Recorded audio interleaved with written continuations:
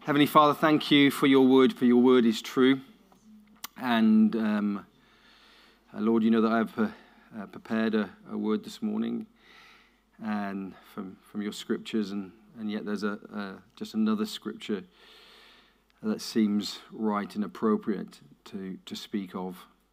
And Lord, I pray that you would give me the words to speak that each one of us needs to hear.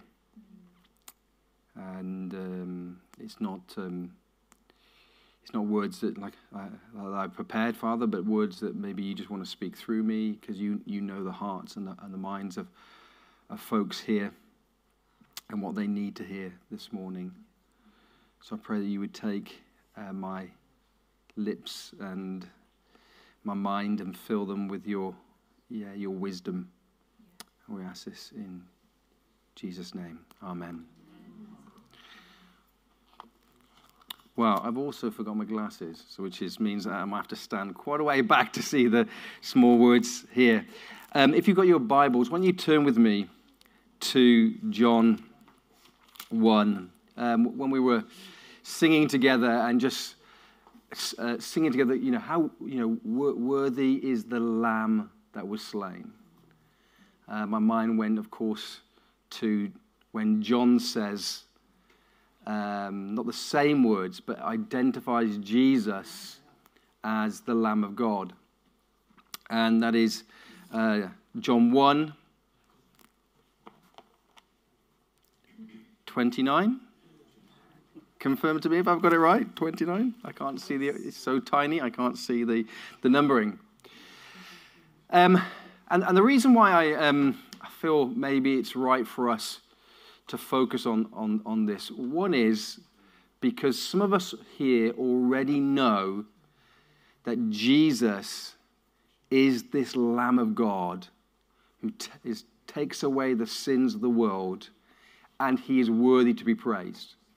So some of my words, as they come out, they're going to be words that hopefully are stirring us up, saying, yes, Jesus is the Lamb of God, and he is the only one who takes away the sins of the world. He took my sins away.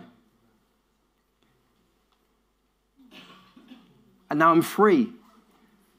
And now I'm in God's family, because Jesus is the one who takes away the sins of the world. But there'll be others of us here this morning who maybe don't yet know and have not yet experienced Jesus being the Lamb of God, who takes away the sins of the world, but takes away our sins as we come in faith and belief in his name. So I'm just going to read this, and then I'll be led by the Spirit and truth.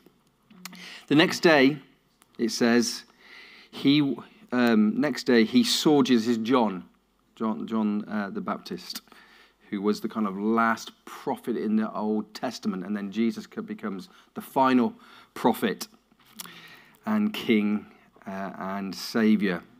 He says, the next day he, John, saw Jesus coming towards him, and he said, behold, the Lamb of God who takes away the sin of the world. This is he of whom I said.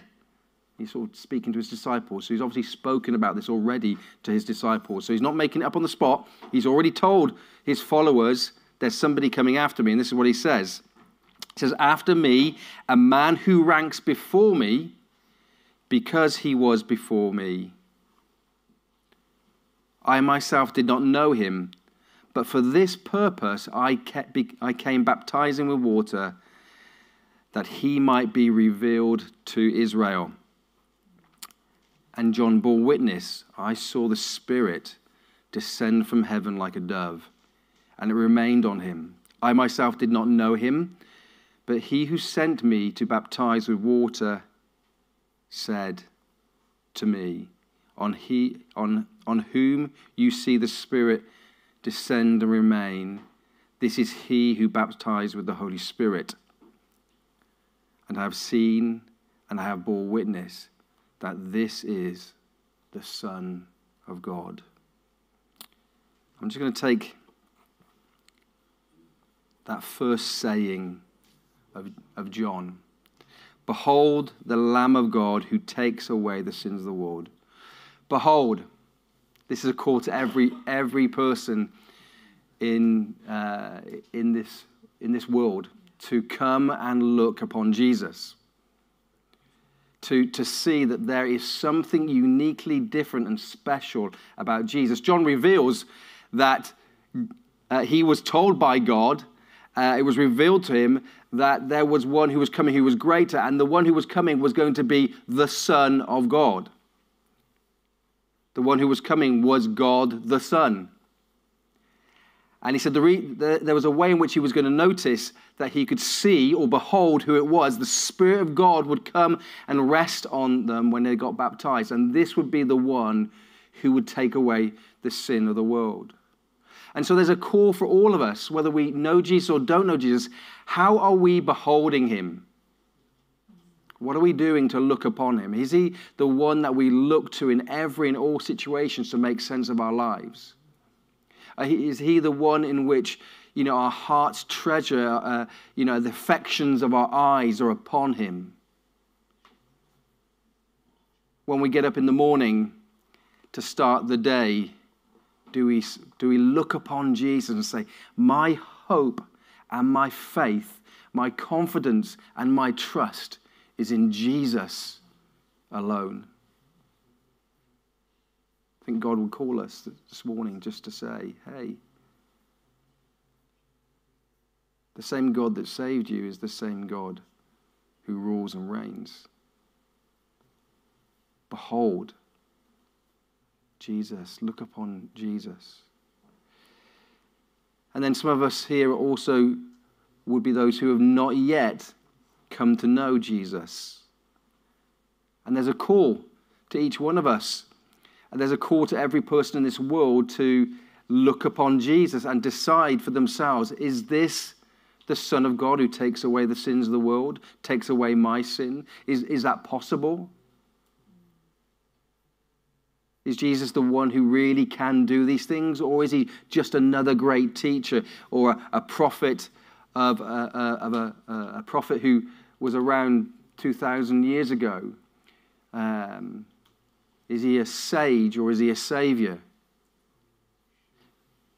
Is what he says true? When he says, I am the way, the truth, and life, no one comes to the Father.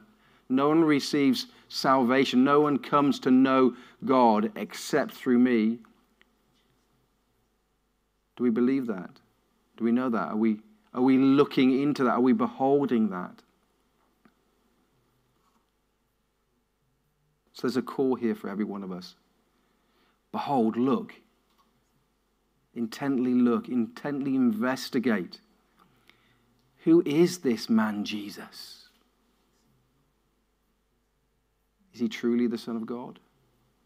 Or is he just a prophet?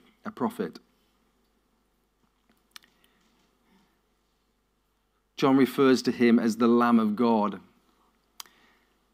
In the Old Testament, they would take a lamb and they would sacrifice it. It was a kind of symbolic act that God gave them to act out their faith, a little bit like, in one sense, a bit like baptism.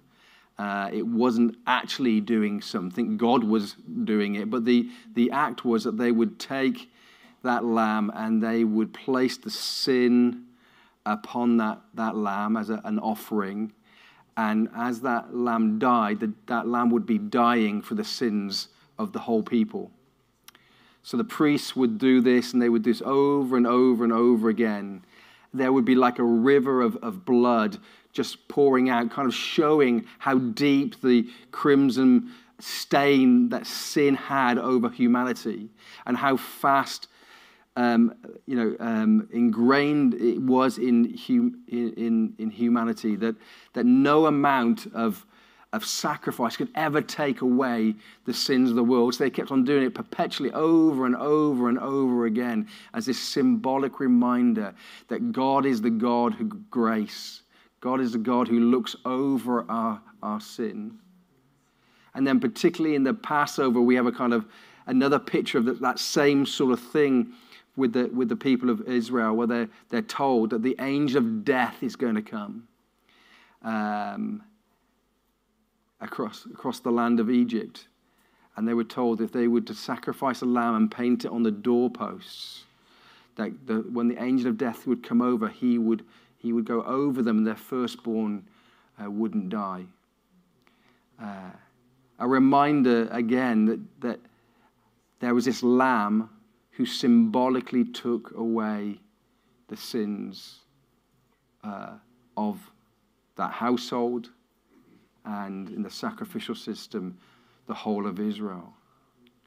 But in Jesus is a different type of lamb, because he's not actually a lamb, is he? I mean, he is a lamb. He's described as a lamb, but it's just a kind of a picture of who he is to help us understand him. No, this is the Lamb of God.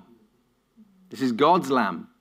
This is God's one and only lamb who's going to come and take away the sins of the world. In Jesus, we have someone who comes and he actually takes care of our problems. He actually takes care of the biggest issue that every single one of us have, and that is the sin that's within. All of us, I think, resonate with the sin that we have in our lives. We don't like it. You know, we don't like the effects of it. We like some parts of sin, of course we do, but the aftertaste we don't like, do we? The consequence we don't like. We kind of know that this isn't good. We want to be the people that, you know, we'd like to be better people. We'd like other people to think about us as better people. We recognize, even if we're not quite sure what the consequence of our sin is, that we want that sin to be taken away from us, that we would like to be different people. And so we come, and in Jesus, here is an actual solution to the problem. You know, there's no mindfulness course that you can take to bring real and lasting peace in your life. There's no self-help book or do-it-yourself book to make you become a better person. There's no other religious or philosophy in the world that actually gets to the nub of the problem, which is this, that we need a Savior. Every single one of us, we need a Savior. We need to be cleansed. We need to be cleaned. We need God to do that. We can't do that ourselves. Every other philosophy tells you what you need to do. Christianity isn't primarily about what you need to do. It's about what God has done, is doing, and will do for you.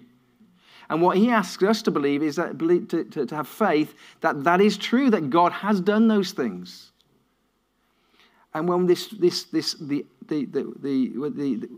power of God in the act of Christ dying on the cross meets our faith, God's power is released to forgive us of our sins. It's an amazing thing, really. It doesn't make any sense. Like, what happens with it?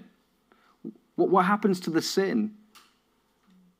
Well, that's what the next thing tells us.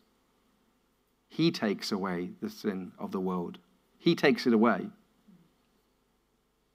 In our baptism, there was a couple of questions that were asked. You know, do you believe that your sin was put on Christ and his righteousness put on you? This is called the great transaction. And it is a great transaction, I can tell you about it. You know, you take all your filthy rags, all your dirtiness, everything you've ever done, ever thought, everything that you're ashamed of, that you wish would never be revealed to anybody else. And Jesus says, load it up. Load it up. I'm here. I can take it. I'm God. There's not one sin that you have done that God cannot pay for. He says, come, load it up. Put it on me, and I am going to die a death so that you don't have to die a death for your sin. So the sins of the world were taken upon Jesus. When he goes on that cross and he's hanging there, he is hanging there for the sins of the world, for your sins, for my sins, to set us free. This is why the gospel is so amazing. This is why the good news of Jesus Christ is so wonderful. This is why we're celebrating what God is doing. God is moving and has moved throughout time and history to reveal himself, to set people free, to give them liberty. What from? Not just liberty from religious oppression or even a country oppression, though that is wonderful. And that is, we pray for that to be the reality for people. But he sets us free from spiritual oppression, to liberate us, to know him, to live for him, to enjoy him, to follow him. How does he do that? He takes your sin. He takes your sin. But you know what? You've got to put it on Jesus. It's like he's there on the cross, waiting for you to say, put it on me. Come on. Lay another one on me. Give it all to me. You know? You've got to put your sin on him. He has died for your sins, but you've got to put it on. You've got to say, no, you have taken my sin. I believe you. I trust in you. Otherwise, it's not effective for us. We've got to confess that we are sinners, that we have fallen short of God's perfect standard, and that Christ is the only one who can take it away from us. You've got to give it. You can't hold on to it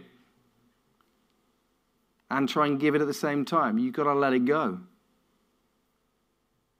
It sounds funny, isn't it? You think, sure, what's the problem? Yeah, of course I want to get rid of all that bad stuff.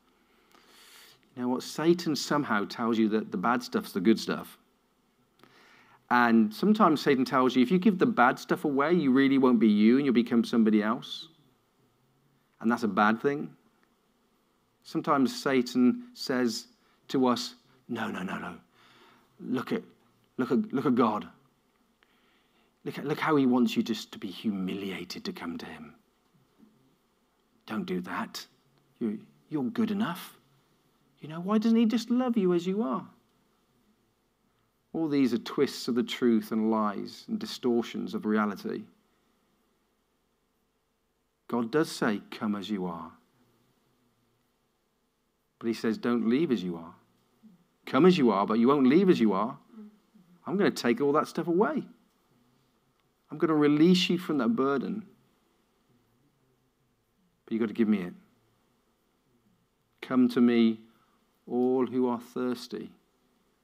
What would it be like to go to Jesus because we're thirsty and get there and he offers us a drink and we go, no. Go take the drink. Jesus says, I am the bread of life. What if we went to Jesus and he said, this is the bread of life. Eat this and you will get life. And we get there and we go, yeah, thank you, I don't want it. Or, I don't want to eat it. It feels wrong to eat it. And Jesus says, eat it. Come on, eat it. Drink it. And he would go, no.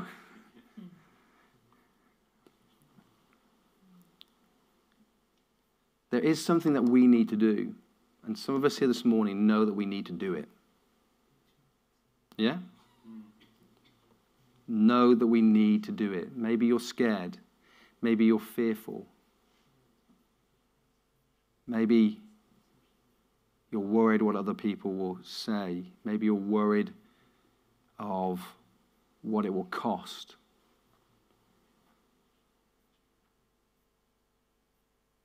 But the offer is your sin for his righteousness.